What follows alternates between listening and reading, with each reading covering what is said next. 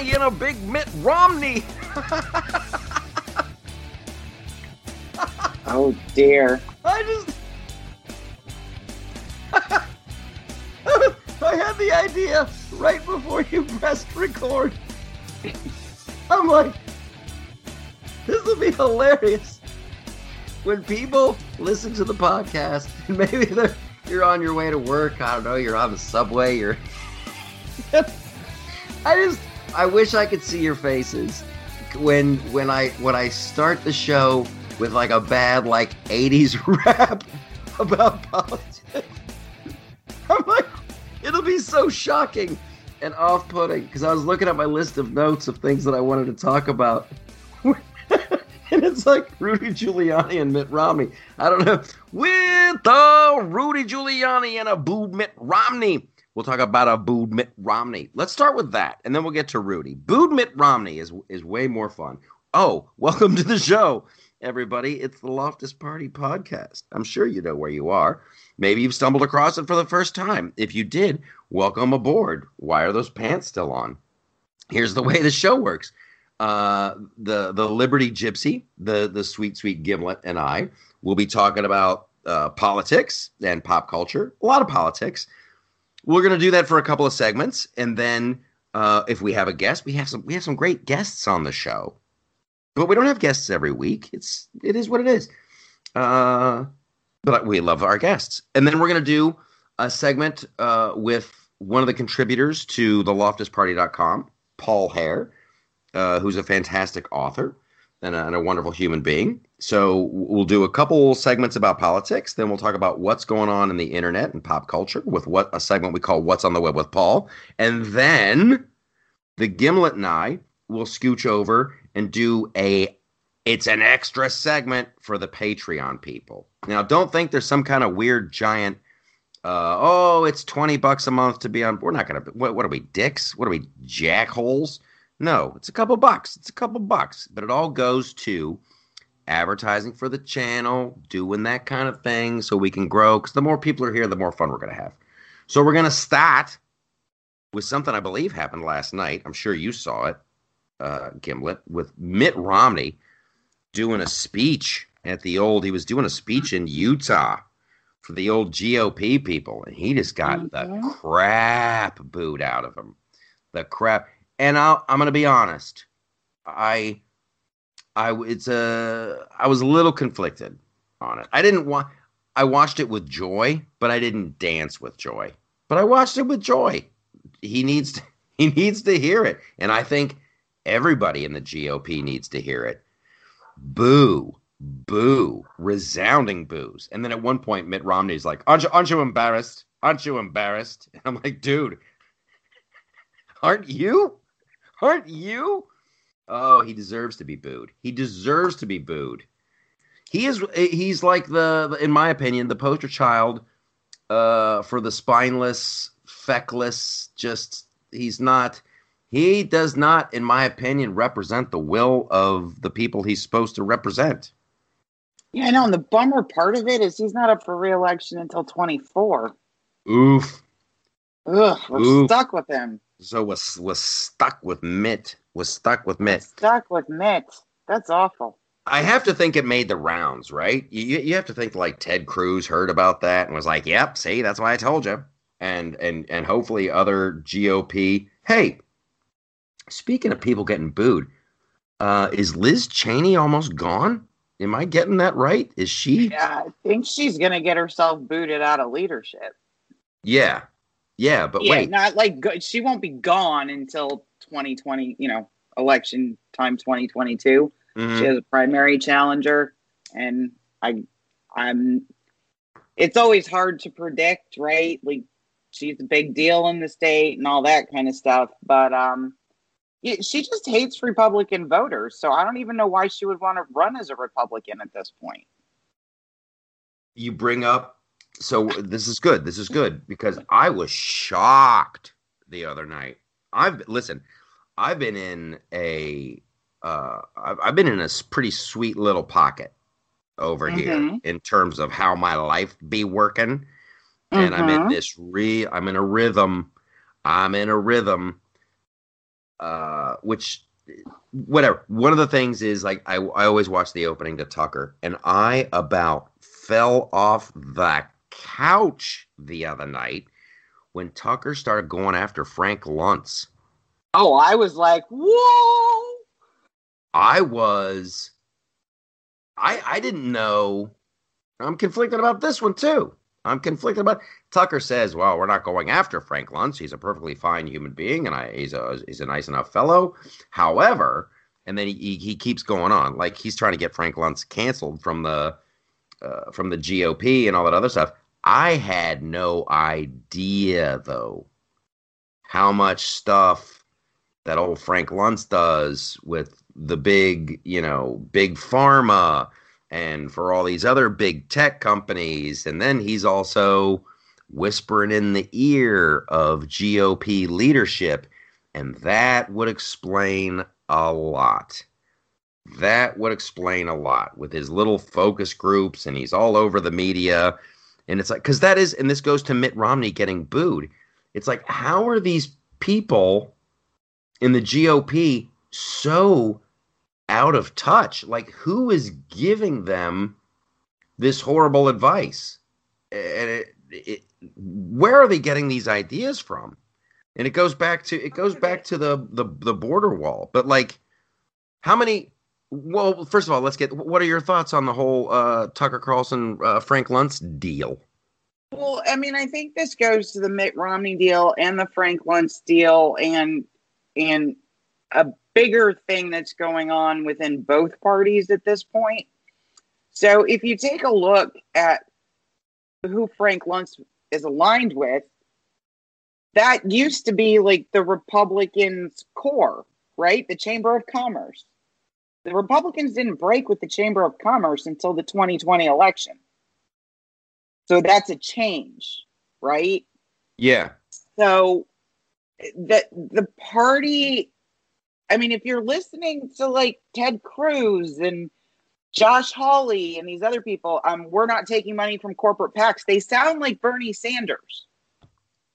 Well, for that one little thing, yeah. Well, no, but I mean,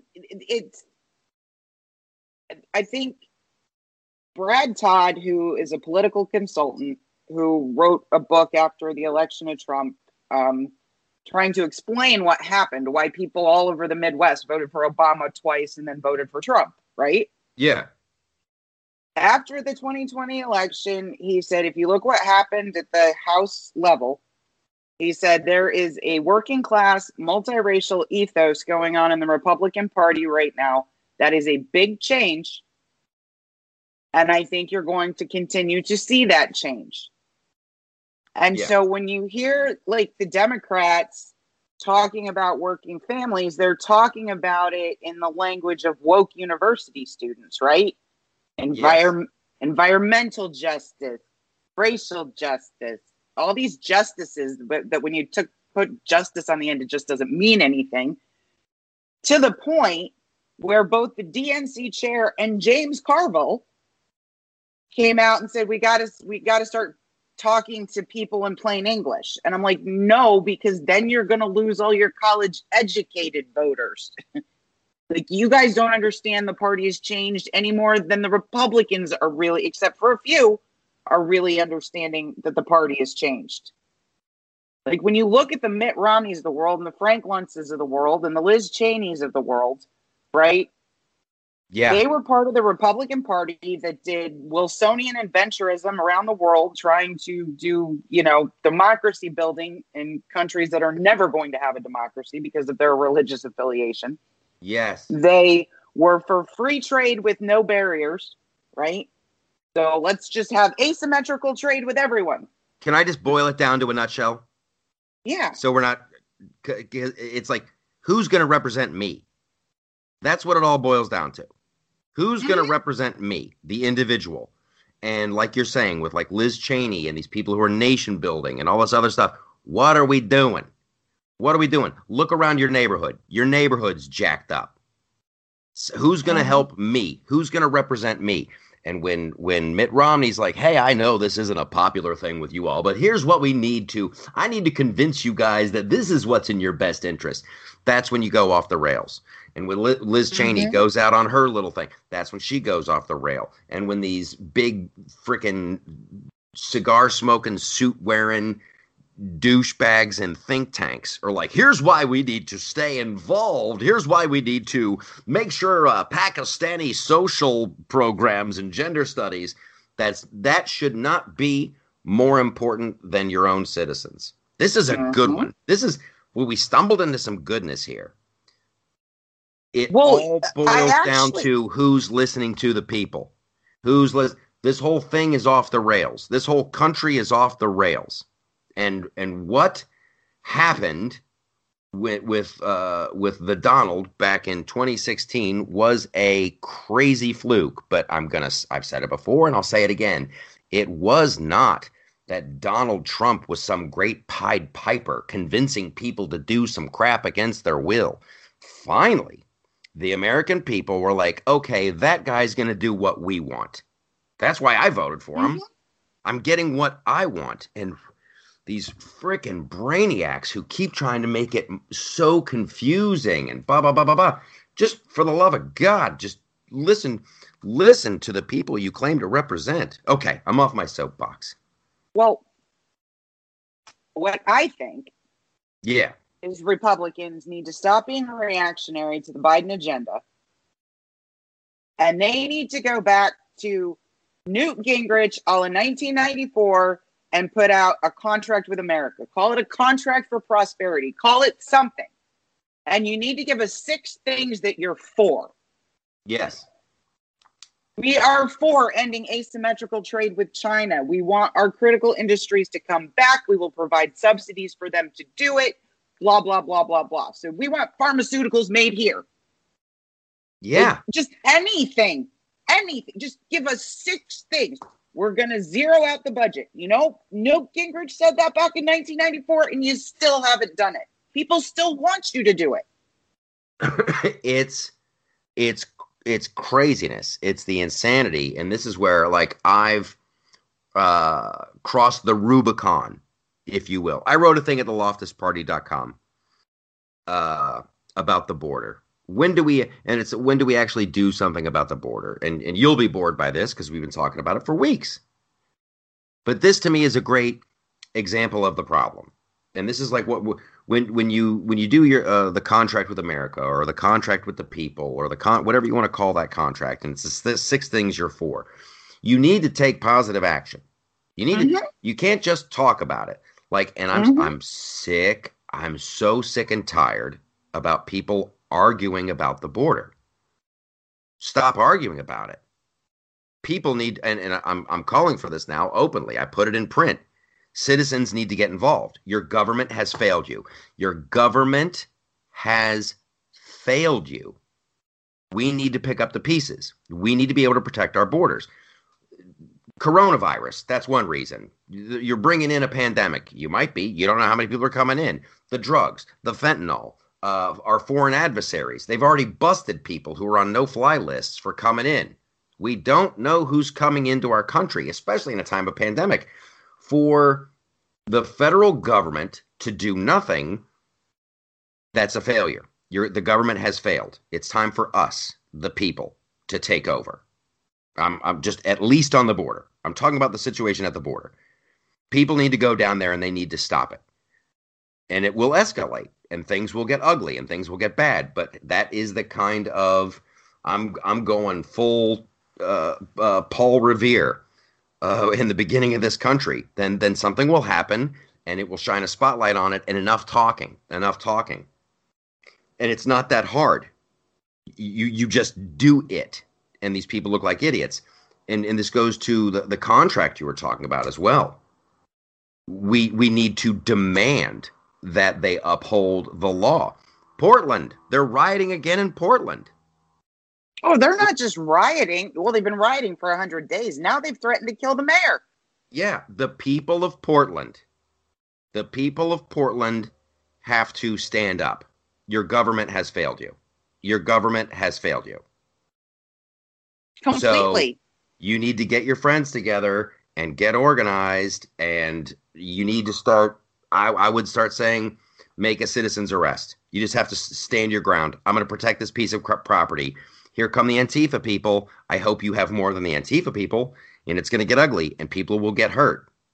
Hopefully, it's not you, but the people need to stand. We're past, and it's not that hard.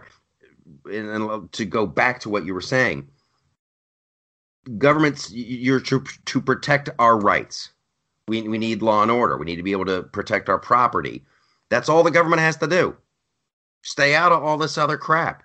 It's please. Yeah, this all contract with America. Yes. And then you can go and this is what I think we're in the middle of now, is screwing it up on purpose for the sake of, well, the only people who can pick up the pieces of this ruined system is the federal government, and then the federal government will have more power. And it's what they're doing with the police all over the nation. Okay, so we'll come in. The federal government will step in and look at your police department, then we'll tell you how to change it, and we'll tell you what to do. And, oh, you can't do that? Well, we'll set in some federal, and this is a very, very dangerous thing as this federal government gets bigger and bigger and bigger, because you will get more events like, and we're almost to 20 minutes now. We might go a little bit long on the A block because it goes to the Rudy Giuliani. I want to make it sound like I know what I'm doing because I opened up with Rudy Giuliani and I booed Mitt Romney. What just happened to Rudy Giuliani should shock, scare, and horrify everyone. I did a video about this, and when you think about it, it's terrifying how they swooped in on Mitt Romney. Biden's been up there for 100 and some odd days, a few months, and already the feds are like, ooh, we're coming to get you, Rudy. We're coming to get you. And they grabbed his laptop, cell phones, electronics, but oddly enough, they didn't want a copy of Hunter Biden's laptop. They didn't want those hard drives. They explicitly didn't want those, because if they had them, then they'd have to look at them and they'd have to deal with them. So our boy Bill Barr and our boy Durham, and this is the one that I keep hitting this drum beat, and I apologize to the people who subscribe to the YouTube channel. But when you think about these things, and I don't know if you knew this, Stacey, I might have a piece of information you didn't have. There was an update on the Durham investigation. You do have a piece of information I don't have. In March. Just in March. So I was doing some research for one of my videos. Guess what he was proud to announce? He's ready. What? He's ready to begin the interview process. He's ready to begin. Yeah. John Durham has been investigating this whole FISA abuse and the spying on the Donald and all this stuff. And back in March, somebody's like, hey, what's up with that? And Durham's office is like, we're ready to begin the interview process. That is what we like to call dragging your feet. That's what we like to call slow rolling. Because the more distance you get from something, and this is the playbook. This is the playbook I learned from Cheryl Atkinson.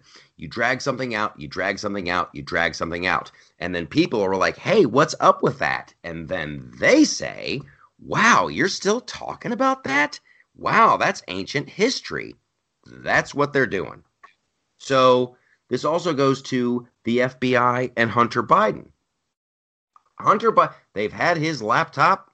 They've been looking into him for the money laundering and the financial stuff since 2018. And on December 20th of the year 2020, the people who are investigating Hunter Biden's financial dealings, they also proudly announced they're ready to begin the interview process. They've had this stuff for years. And now they're ready to begin the interview process.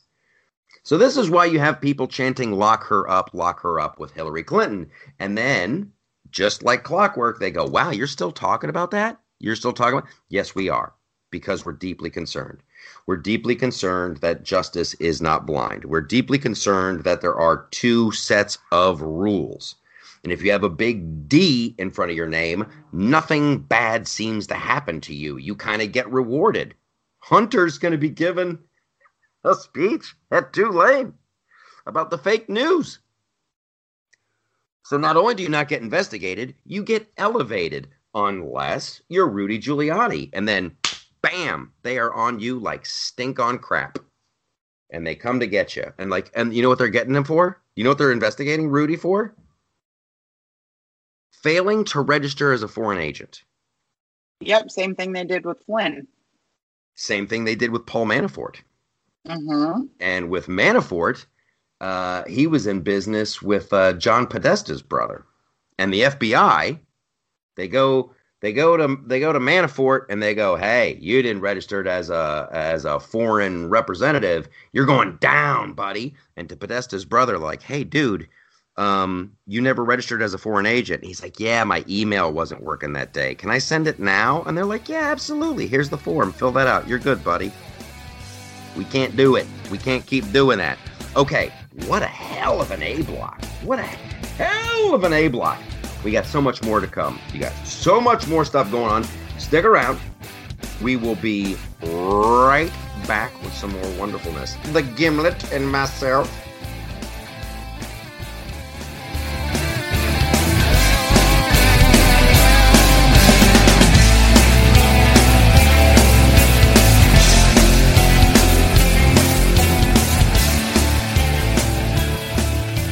Tired of paying outrageous prices for Viagra? Well, we have great news for you. Now you can finally get Viagra at huge discounts. Healthy Man allows you to save up to $500 on Viagra. Why pay U.S. pharmacy prices of $15 per pill or more when you can get Viagra for less than $3 a pill? Call today and get 40 Viagra pills for only $99. This can cost as much as $600 at your local pharmacy. You can't afford not to call us. If you want Viagra at the lowest prices, never pay $15 a pill pharmacy prices again. Get Viagra for less than $3 a pill. Call 1-800-516-7602 today and save up to $500 and get 40 pills for just $99. Healthy Man is fast, easy, and affordable. Operators are waiting at 1-800-516-7602 to take your call right now. Call 1-800-516-7602. That's 1-800-516-7602. Again, 1-800-516-7602.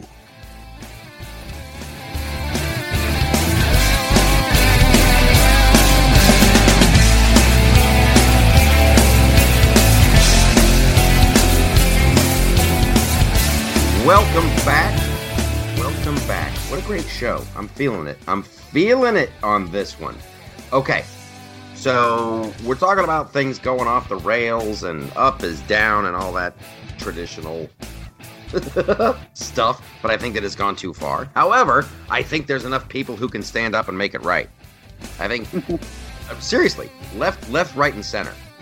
I believe now it's common sense versus insane people, for lack of a better term, and because it's insane because the reason I use the word insane is because you're just denying reality. It's like we talk about. There's people who are living in this naive box and they expect everyone else and the world to behave as if they're in the same naive box, and that's just it flies in the face of reality. The lengths that people will go to deny reality and try to change reality is now shocking and stunning. First of all, you got the mainstream media with years and years and years of, Donald Trump's a Russian asset. No, he's a spy. About they never apologize for that. They never apologize for that. Nope.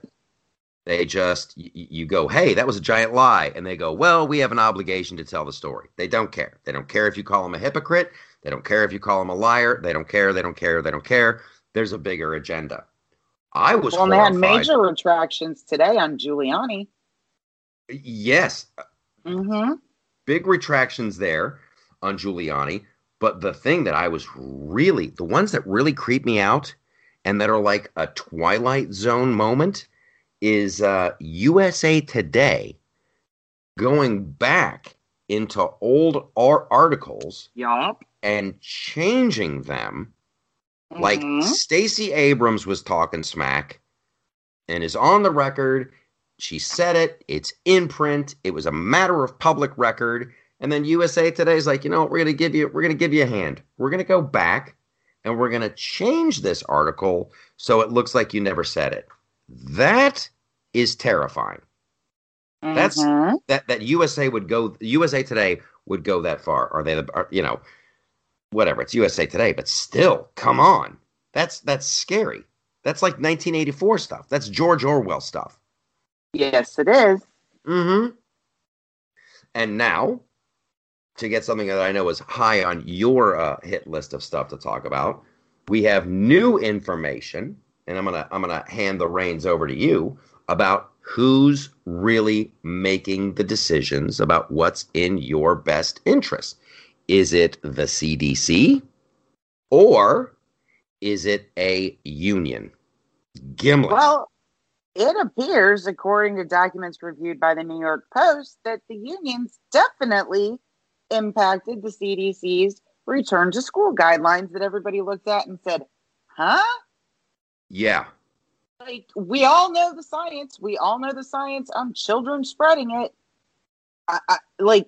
I'm sitting here and, direct emails and a phone call between the CDC director, Dr. Rochelle Walensky, and Randy Weingarten, the head of the American Federation of Teachers, who is just about one of the worst human beings on the planet.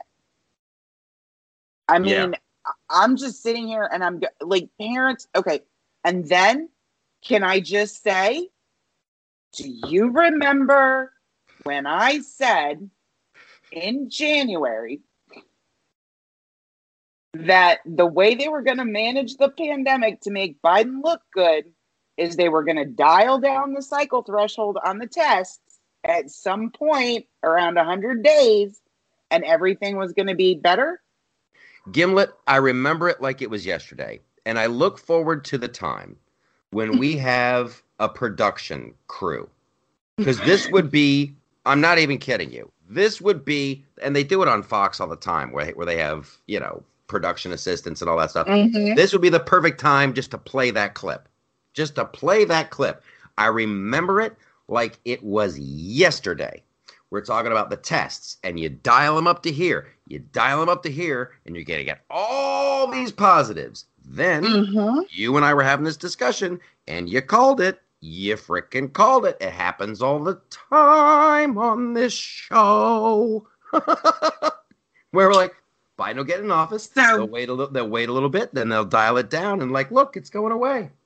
And it will be going away, but also it'll look even that much better. I'm sorry, I interrupted. Go ahead.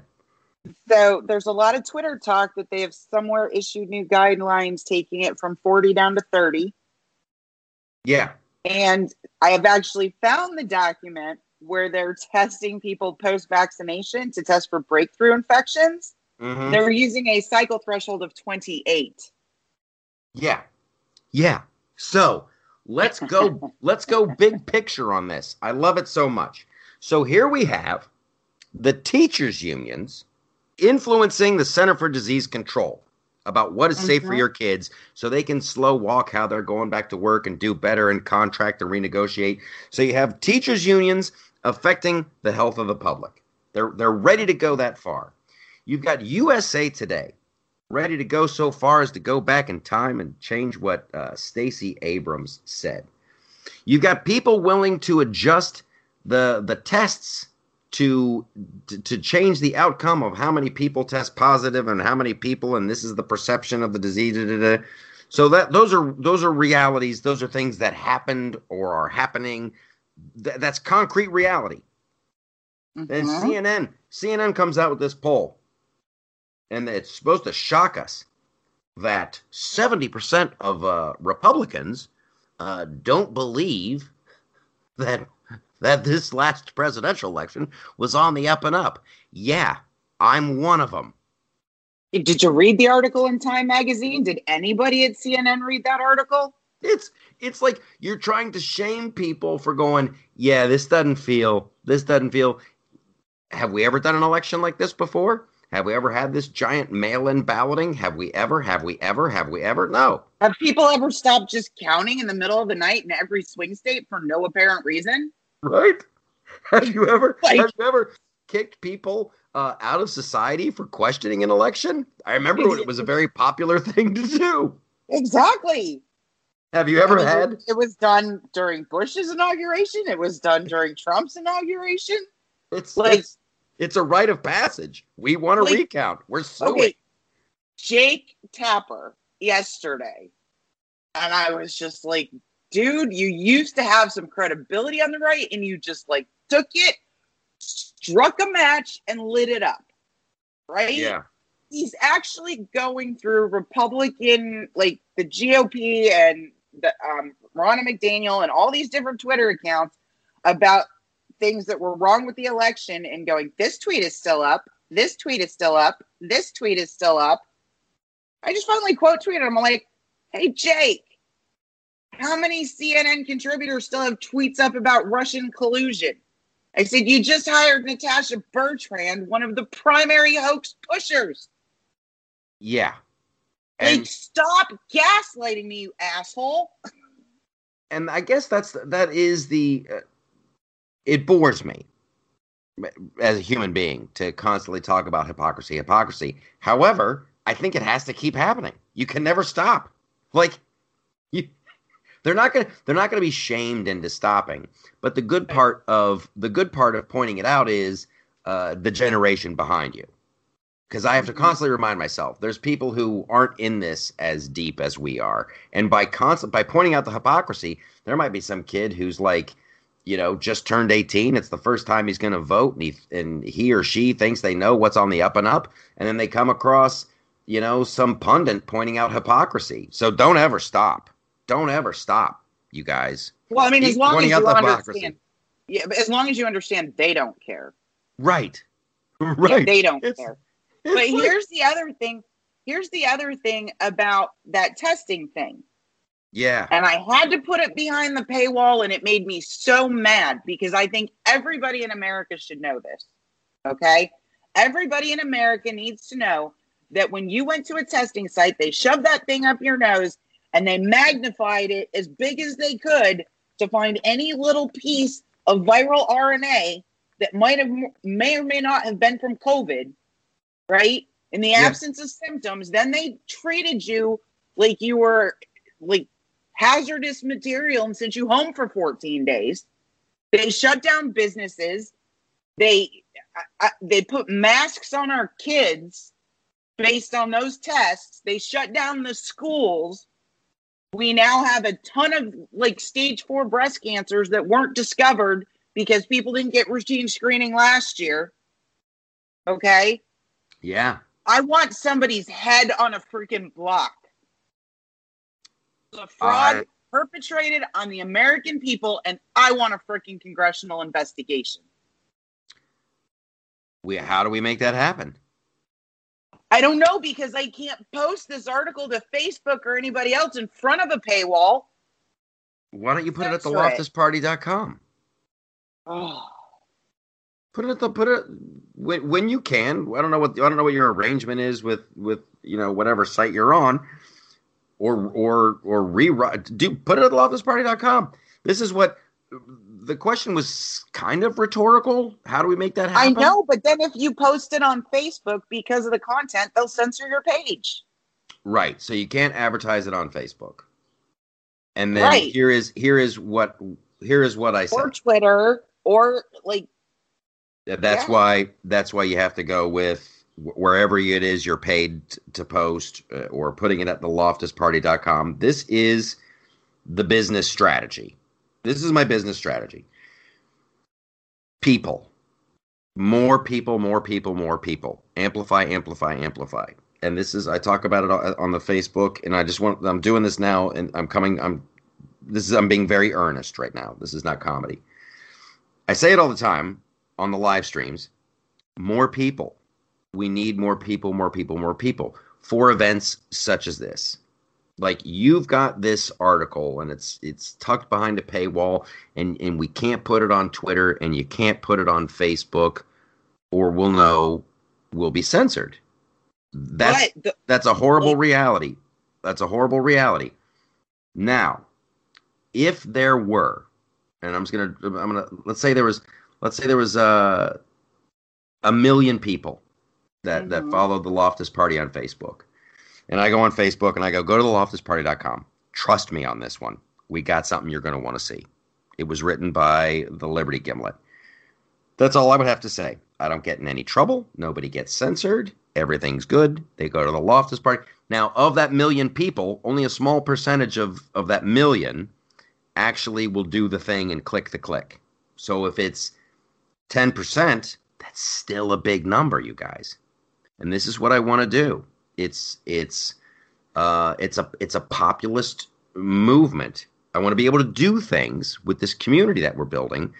So if we have 100,000 people that would actually imagine this, 100,000 people that actually click the click and they go and they read it and then they're outraged and then they leave comments. What do we do? And then we go, we want a congressional investigation.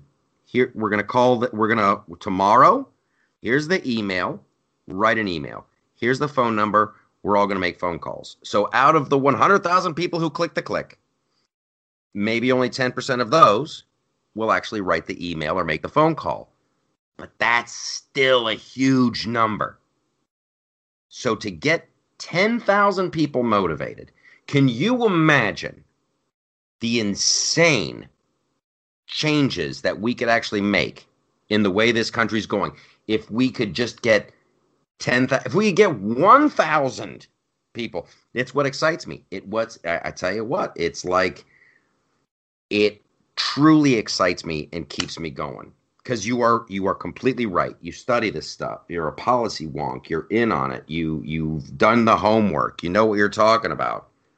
And this is the kind of outrageous crap that people need to know that is going on.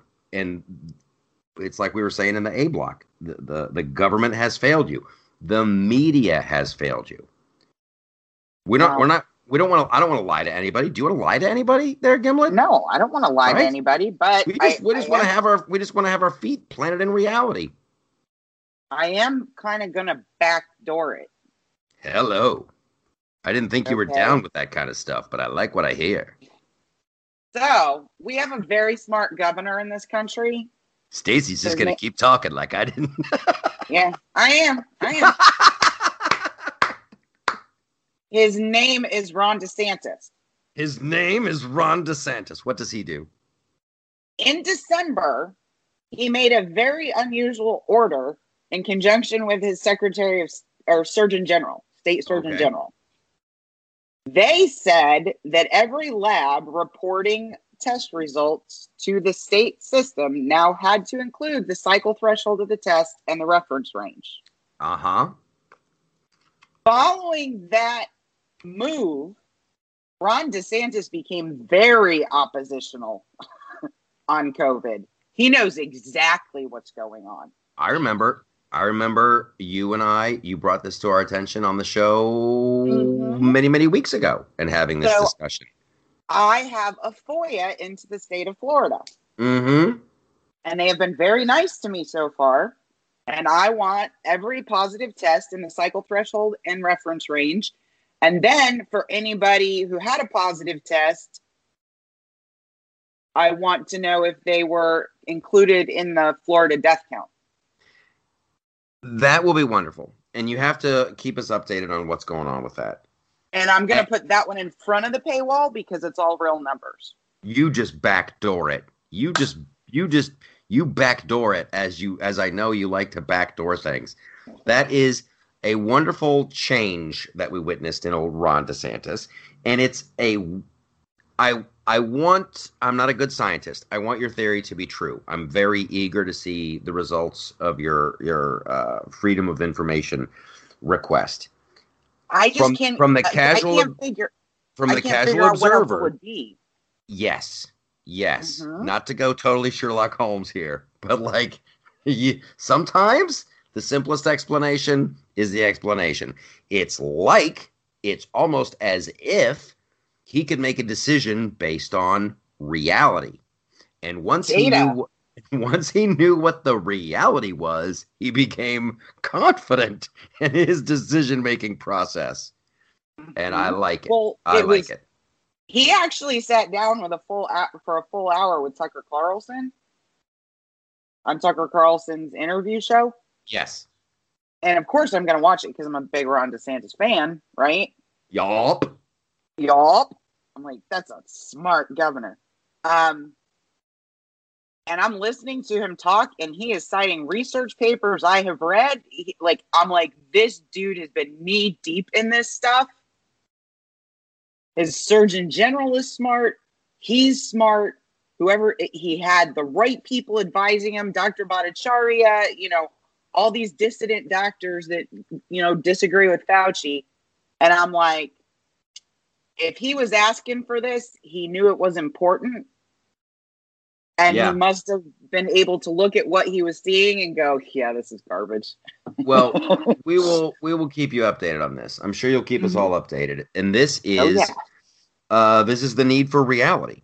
This is the need for, this is what you look for in the media and in your elected officials. Hopefully they're making decisions and reporting on reality. We're too far away from reality. And in a perfect world, there'd be a paradigm shift all on its own. Now we're looking at big tech and big media and cancel culture and censorship and all that stuff. So that paradigm shift is going to be slower. It'll still happen. You can't stop it. However, we got to keep pushing and pushing and pushing to make it happen. Okay, it's a fantastic segment, and we're going to keep going. There's going to be a little. Here's what you got. You got a commercial break coming up. Then you got me and Paul Hare talking about what's on the web. Very good one this week. That segment's fantastic. And we want you to join us for the rest of the conversation over on Patreon. And it'll be just another big block of this wonderfulness. It's over on Patreon. So whip out your credit card. Throw us a couple bucks. This is, and I always feel like I should say this, this all goes to advertise and amplify the voice of this community and what's going on for life, liberty, and the pursuit of some serious happiness with a healthy little dose of reality mixed in. So that's what we do with the Patreon money. We amplify. We're getting bigger, bigger, bigger. We love you. Stick around. See you later.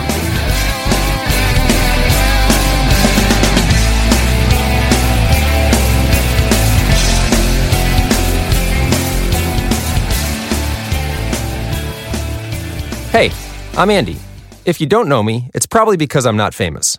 But I did start a men's grooming company called Harry's. The idea for Harry's came out of a frustrating experience I had buying razor blades. Most brands were overpriced, overdesigned, and out of touch. At Harry's, our approach is simple. Here's our secret. We make sharp, durable blades and sell them at honest prices for as low as $2 each. We care about quality so much that we do some crazy things, like buy a world-class German blade factory. Obsessing over every detail means we're confident in offering a 100% quality guarantee. Millions of guys have already made the switch to Harry's, so thank you if you're one of them. And if you're not, we hope you give us a try with this special offer. Get a Harry starter set with a 5-blade razor, weighted handle, shave gel, and a travel cover, all for just $3 plus free shipping. Just go to harrys.com and enter 5000 at checkout. That's harrys.com, code 5000. Enjoy!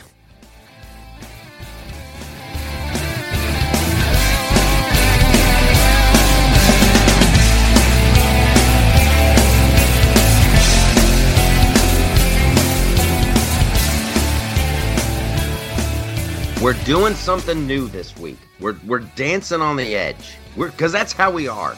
We're so edgy. Here's what we're gonna do. This entire block, you guys, is gonna be what's on the web with Paul. It just keeps getting bigger, and I'm like, why fight the wave when you can surf the wave? So here we are. It's gonna be an extended, wonderful, giant cardigan sweater of what's on the web with Paul. And of course, for that, we'll need Paul here. Hey, buddy, what's happening? Michael, great to be here again. It's always lovely to have you with your soothing, dulcet, NPR adjacent tones. Love it. So here's the big question. It's the question we ask every week. What's on the web, Paul? Well, we got to start off with Oscars on Blast, reaction to the Trainwreck Award Show. And that is the one that you wrote. And not only did you write it, but people were flocking to the site to read about it. So what are your thoughts on that? Well, I'll just put something in real quickly. Apparently, they were such a train wreck that they barely managed to pull in 10 million viewers. And that was, I guess, after they scraped to find those 10 million because they were below it originally. Yeah, it is. We got a little bit of an echo. I don't know if it's your headphones or if it's a volume thing. But the Oscars, here's what happened to me. Here's what happened to me, ladies and gentlemen. This is the inside scoop you can only get here. I got a phone call. This is why I watched. I got the email message from my friends at Fox News, and they're like, "Hey, we're thinking about having you on this show to talk about the Oscars. We're thinking about it. You know, the news cycle is this and this, but would you mind watching? So you'd be prepared to talk about it on Monday." Okay, I'll watch. So I agree to watch. Big mistake. I'm kidding.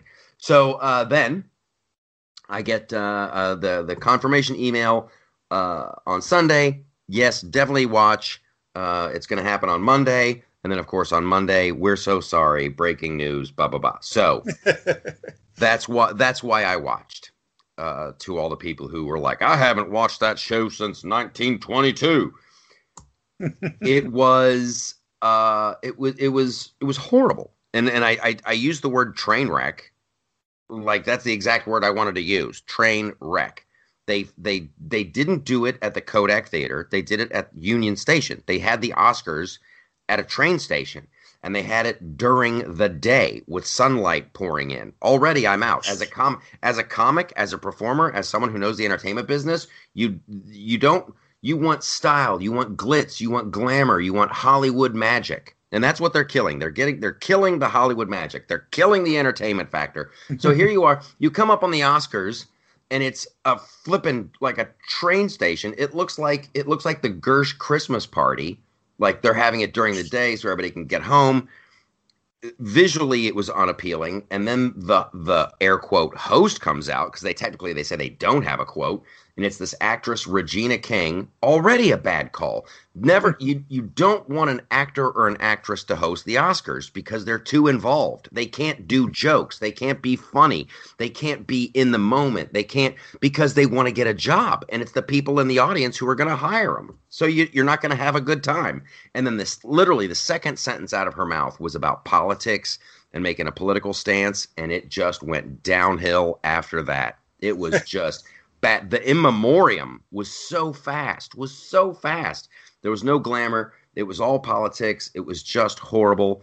And hopefully it's the wake-up call. You know, people want to say that whole thing of like go woke, go broke, or get woke, go broke doesn't work. I think it is working.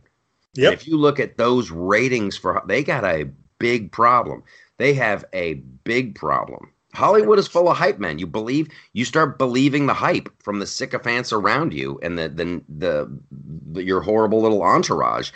Reality will set in. It's the perfect metaphor for what's going on in this country right now. That you'll insist it's popular, but it's not. So doesn't that provide an opportunity then for people to say, hey, let's go check out people like the loftusparty.com and we'll get our entertainment from them? Yes. And oh my gosh, if you listen to the podcast, you're already ahead of the curve. Here's a great little secret that they don't want out. The Hallmark Channel, as much as people like to make fun of the Hallmark Channel and blah, blah, blah, they're doing great. They are doing great. They've been quietly making bank for like the past 8, 9, 10 years. Because it is what it is. Boy meets girl, boy loses girl, boy gets girl. It's that classic. There's happy endings. There's always there has to be a room for all these movies. I got nothing. Listen, I got no beef with a political movie if it's great.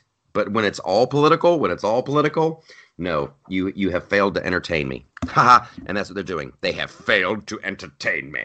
Yep. Yeah, they're digging their own grave, and personally, I don't care.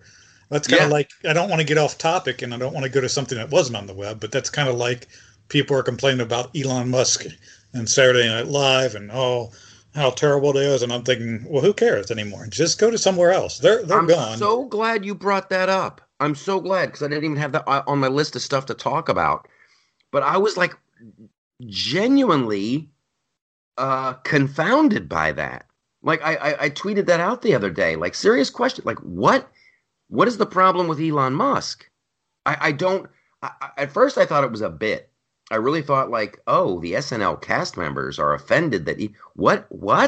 Why would you be offended? You're offended by Elon Musk, a guy who invented PayPal and made a fortune. Now he makes rockets and he smokes weed with Joe Rogan and he goes to big electronic dance festivals. Like what did Elon, how is Elon Musk offensive? I really don't get it. That one, I felt like an old man. I'm like, I must have missed something big, but I don't see how Elon Musk is offensive at all to the left. Well, like I said, to me, it doesn't even matter. Is Saturday Night Live relevant anymore? I don't think it is. And I don't know why people spend so much time complaining about it. Just go somewhere else. Again, go watch Michael Loftus comedy. He has stand-up comedy. I think, is Fox Nation still running the special that you did? Yeah, it's still on there. That's a whole nother conversation. That's a whole nother. We're getting far from what's on the web. But yeah, I would think that if you want to have, political comedy and stuff and some laughs that lean the other way, oh my gosh, subscribe to the YouTube channel, share the videos. There we go. So, share the videos. Okay, let's get back to the web. What's on the web with Paul? Okay, biggest swing in the world. Would you? And what would you mean? Would you do it? I watched that. And that was interesting because they're getting them prepped, and I'm like, okay, is this going to be a zip line thing? Then they scroll them out a little bit and they drop them. Yeah, so that was a sudden drop. And on and one of the comments, or the comment I left on that is, that would be one of those questions: would I do it? That I'd only be able to answer once I was right there. I'm not sure about that. That's you got to be up for some excitement and some stomach dropping or being pulled up into your throat when you go on that thing. It's in New Zealand and it's over this gorge and it's the highest, and it's like if you haven't seen the story or the video, you can go with your friend. Two people can sit on this swing and you're buckled in and all that good stuff, and you just go out there.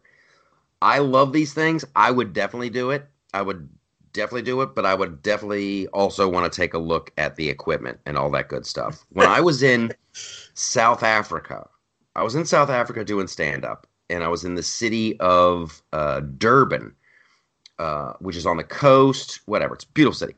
And they built this giant stadium for the World Cup, many, many moons ago. And so they have this big empty stadium, and when no one's playing soccer, there's a giant arch that goes over the top of this soccer stadium. They have a rope hooked up to it. You go all the way up to the top, to the edge of the stadium. You get buckled in, and then woohoo, you go swinging out over the pitch, as they say in jolly old England. So I went up there and was not the first in line to do it. It was a very slow day to do this giant rope swing. It was me, Steve Byrne. Who else was there? Steve had a show on TBS for a little while. The scariest part for me. So you jump out, and there's a moment before the tension collects, like you're falling, and then the tension hits, and then you're actually swinging. Right. That part is so much fun to just be literally like flying around. It feels like you're flying around a big empty stadium. The scary part, dude, is when they start hauling you back up, because you think the easiest thing to do would be to like lower you down, right? And then no, they haul you back up. So I'm in this harness, and I'm done swinging, and it was so much fun. And then they just start slowly pulling me up, and that's when you're like, okay, if it breaks now, if this is when it snaps, this is going to be a bummer. This is going to be a burger because I'm going to go straight down. That was the scary part. So I don't know how they do it in New Zealand, but New Zealand has all those wacky things. They do the big swings. They do the biggest bungees. They're crazy. They're crazy down there, and it's the good kind of crazy. Okay, next one up. We're 10 minutes in, Paul. We're going big. Goes quickly. Rockin' 1000 is pure rock joy. Must watch. And what do you want to say about that one? Dude, you're picking some great ones. These are all like so near and dear to my heart. Okay, so I'm going to say this about the Rockin' 1000. This is the power of music. This is the Rockin' 1000 is this dude in Italy who got together 1,000 musicians because he wanted to get the Foo Fighters to come to his town.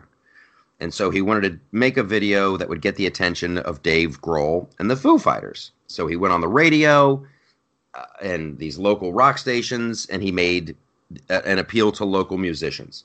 So it was a viral video. This is maybe 10 years ago. And they did, didn't change my life. That Foo Fighter song. Learning to Fly? No. Anyway. But the video, they're on, once again, it's like an empty field. Maybe it wasn't a soccer stadium. 1,000 people. You've got 250 drummers. You got 250 bass players. You got a couple hundred guitar players. You got people singing vocals. And this is I'll get philosophical about this. They're all doing the same thing. They're all singing along. No one's getting paid. Everybody's there because they want to be. And they're all singing the same song. And there's just a joy that leaps off the screen and into your heart. And when I was in high school, I was in a band, and we had gigs, regular gigs. We had a campus gig, and we were pretty popular in Columbus, Ohio. And there's a joy you get from music that you don't get from stand-up. Like I've had a couple of shows where literally like a handful where it's like walking on air, where it's like nothing can go wrong. Every sound you make, every word, every gesture, every movement, it's all perfect. It's almost like an out-of-body experience. And it's a wonderful feeling, but it's also a lonely feeling. Now the audience is watching you and you're having a great show and everything's perfect and it's like, wow, this is the special. But you're in yourself. And with music, it's a shared thing. So with this band, the 1,000, they had such a great time doing this video, and I can see why. Because it is this, there's just a joy. And you don't have to talk about it. You don't have to acknowledge it. You look around and you're feeling it. They stuck together, this band, and they bring on new people, but it's 1,000 people. They did a big show in France, and I found just 3 videos. They have their own YouTube channel. They do all kinds of stuff. It's fantastic. They did Rebel Rebel by Bowie, and that's another one that was just fantastic. And it put me in such a great mood, and I'm glad people responded to that one. That was just a fun video. Yep, music is a very emotional form of art. In other words, it almost purely appeals to the emotion. And you don't, and you can say every form of art has emotion in it, which is true. But I think music is the most emotional forms of art, and I think that's why you get the reaction and the feelings from it that you do. And it's the most inclusive. You go to a concert, right. You're part of it, and it's great and it's wonderful, and I love it. Well, speaking of music and speaking of comedy, we have, it's not just Michael Loftus posting at the Loftus Party. You got a bunch of other great writers there, and Cranky Gordon's one of them. And he posted Big Pharma Can't Meme. Did you watch those videos that were put out? I don't know if Pfizer was responsible for them or it was just a few weirdos got together and just put them out themselves. But what is that all about? I would almost guarantee that Pfizer put that out. Like they subcontracted it out. You guys have to see it because it is when the word cringe. Yes, the word cringy and cringeworthy is used a lot, but it's Pfizer trying to talk about how great the vaccine is and how everything, but they know that if they go heartfelt on it, they're going to be ridiculed. So they decided, they go, we're going to be silly. Then they know if we try to be silly, we're going to be ridiculed. So let's make fun of ourselves as we do it. So they're trying to be kitschy, and they're trying to be irrelevant, or not or irreverent. Irreverent. And it's just really, it's totally cringy. It's you have to watch it. You want to talk about, we were talking about Trainwreck earlier. That's one of those things where it's awful, but I can't take my eyes off of it. Yes. And I think it was my comment on it was just someone made an absolute fortune. The director and the actors and the people who wrote the script, and they made an absolute fortune off that thing. People are making a lot of money off the Rona. Do we have time for any more? Yeah, we do. We could probably do 2 more. We're doing, this is the whole C block. This is what I want to bring up. Now, I'm going to go with the Jessica, I guess it's Nigri, or yes, Nigri, just crushing some WoW cosplay. I want to get a few comments, and then you can talk about that. But one of the things that I don't think anybody saw coming is how just with the rise of social media, which obviously has been around for years now, but it's allowed average people to become famous and to make some serious coin where no one would have ever thought they could have made that before, because it's this person, whoever she is, never, before social media, she would have never been anywhere. And it's just kind of an interesting thing to think that people can now make livings. That is, if they're not lying about it, and whoever knows if somebody's telling the truth about how much they're crushing it on social media or not. But it's interesting that people can now make money that way. And like I said, no one would have ever seen that coming. But I wanted to let you talk about that and why you posted it. Well, it's one of the things that I truly love about it, seriously. And if you look at the Loftus Party, our Twitter, Michael Loftus has created a place for geeks, game. I should take my name off of that. I know why I put it on there. I know why I put it on there because people see me on the news and stuff, and they're like, yes. Is this him? Is this not? So that's why I put my name on there. But it's a place for geeks, gamers, sexy mofos, and people who are pimping life, liberty, pursuit of some serious happiness. Comic-Con is nerd culture. That's where that's ground zero. And it used to be people looking at comic books and blah, blah, blah, blah, blah. Then Hollywood got involved, and sci-fi and Star Wars, and before that Star Trek, and gamers. But it used to be dumb, ugly, fat nerds that were into it. Mm-hmm. That's not what it is anymore. Then they started having costume competitions, and there was like this whole subculture of people who would go to Comic-Con in costumes. And they were terrible. They were terrible to start with. Right. So there was this wonderful confluence of events. As Comic-Con and these conventions got more popular, skadoosh, here comes Facebook and here comes Instagram. There are these visual mediums. And so to get more popular, you have to raise your cosplay game. And as video games come around, especially the ones not on video games, it's comic book stylized women. They're like this total perfection, big chest, great butts, beautiful women wearing skin tight, yada, yada, but they're powerful. And it's this wonderful confluence of events. And I think really Instagram is what kicked it up a notch. But Jessica Nigri is one of the top cosplay people. And I put up this video because she's doing a World of Warcraft. World of Warcraft, I almost started playing that game. But I had someone at GameStop years ago warn me, World of Warcraft is the crack cocaine of gaming. You will, and I was warned off of it. I'm like, I can't. I'll go in, I'll go too deep. So I put up this video of Jessica Nigri because she's doing a character from World of Warcraft. Now, she creates all these. If you go to her YouTube channel, this is like the one that I posted is she has two videos where she's just like, okay, here's me just looking stunning. One of her videos, I almost posted this one, One of her videos is titled, "We all know why you're here. We all know why you're here, so let's just do it." And it's just like her barely clothed, walking around in slow motion, looking amazing. She makes all these costumes. So I think it's great that she acknowledges that. Like, look, I'm hot and I dress up in these costumes. The remainder of her videos are all like, how I made this. Here's how I made this. Here's how I made these wings. Here's how I made this helmet. Here's how I crafted all this stuff. And to me, yeah, she's hot. She's smoking hot.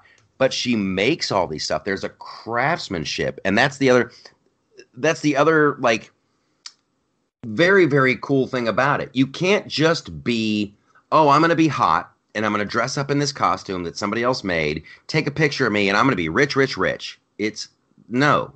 It might happen on a certain level, but by crafting your own costume, you know the character. You're into it. You actually dig it. And that's, to me, the big appeal. Now there's so much money to be made that there is a wave of women, and I say that because women just do better, you know. Well, we talked about this before. It's a visual medium, and that appeals to. A fact of life is it's going to appeal to men more. That's a fact of life. But it's like looky-loos at the beach. No one likes a tourist. Right? If you go to a nude beach because you want to get sun on your body and you want to swim in the ocean and you just don't want to have a bathing suit on, that's awesome and that's great. Then here comes the tourists, the looky-loos, who are like, I can't believe those people are naked. Nobody likes those people. Nobody likes those people. And in the world of cosplay, you get some chick who she wanted to be in Playboy, but Playboy's not doing it anymore. So, I know what I'll do. I'm going to dress up like Zelda, and I'll go to the cosplay thing, and I'm going to make all this money. Nope, you're a tourist, and no one likes you. That's why I dig Jessica Negri, and there's several others that I should showcase that are just fantastic. Now, can I add something onto that here? Yes, please. Here's an exclusive. So I author a fiction. I write fiction. I've actually taken photographs of myself, and I've then edited it. I've retouched it, as the original saying, through photo editing software, and I came out with some pretty neat artwork. I don't know if I've ever showed that to you before, but I'll have to show it to you sometime just to show what I've done. Obviously, I'm a guy, so you're not going to see me as the the World of Warcraft, but I did it with myself, and the big reason I did it isn't because I think I'm great looking or anything. But if I want to do artwork and I need original artwork, it's a heck of a lot cheaper than me going out there and hiring somebody to do it. Yeah, absolutely. And I cannot wait till, like, as the Loftus Party grows, and I want to thank you guys for visiting the website, because Paul and we keep track of the numbers, and we have other bloggers, and it's a community, and it's a growing community as the clicks keep getting bigger and bigger. And which is fantastic, and it's you guys, the listeners, who are spreading the word and visiting and leaving comments and signing up for the email list, which is on the lower right hand portion of the screen. I can't wait till we're sending out film crews to these. I want to go to Star Wars Celebration. I want to send a crew there and interview people. I want us to have a booth at Comic-Con. I want to. We started the segment. This is perfect. We started the segment talking about the Oscars. And we'll close it with talking about video games. The video game culture is quickly taking over. They're doing much better than Hollywood is. Yeah, that's an interesting story that's been brewing for some years now. Yeah, and they've kept it kind of secret. But, like, once again, we were ahead of the curve. We're just following our hearts. We're just following our passions. That's really all it is. I like video games. I like being able to be completely immersed in an open world, and so we'll see what happens with Hollywood. Hopefully they'll get it together. Video games, hopefully they'll keep doing good stuff. I like the independent studios, but I also like the big AAA games. So it's all good. Paul, that was a heck of a segment. We went a little bit long, but I'm not going to apologize. Yep. We did. So stick around, everybody, because the Gimlet and I are going to be switching over to the Patreon. So you're probably on Patreon. It's a couple bucks, but you get the extra segments, you get exclusives and all that good stuff. So the Gimlet and I bid you a fond farewell until we see you over on Patreon. And Paul, Thanks for letting us know what's on the web. Thank you, Michael.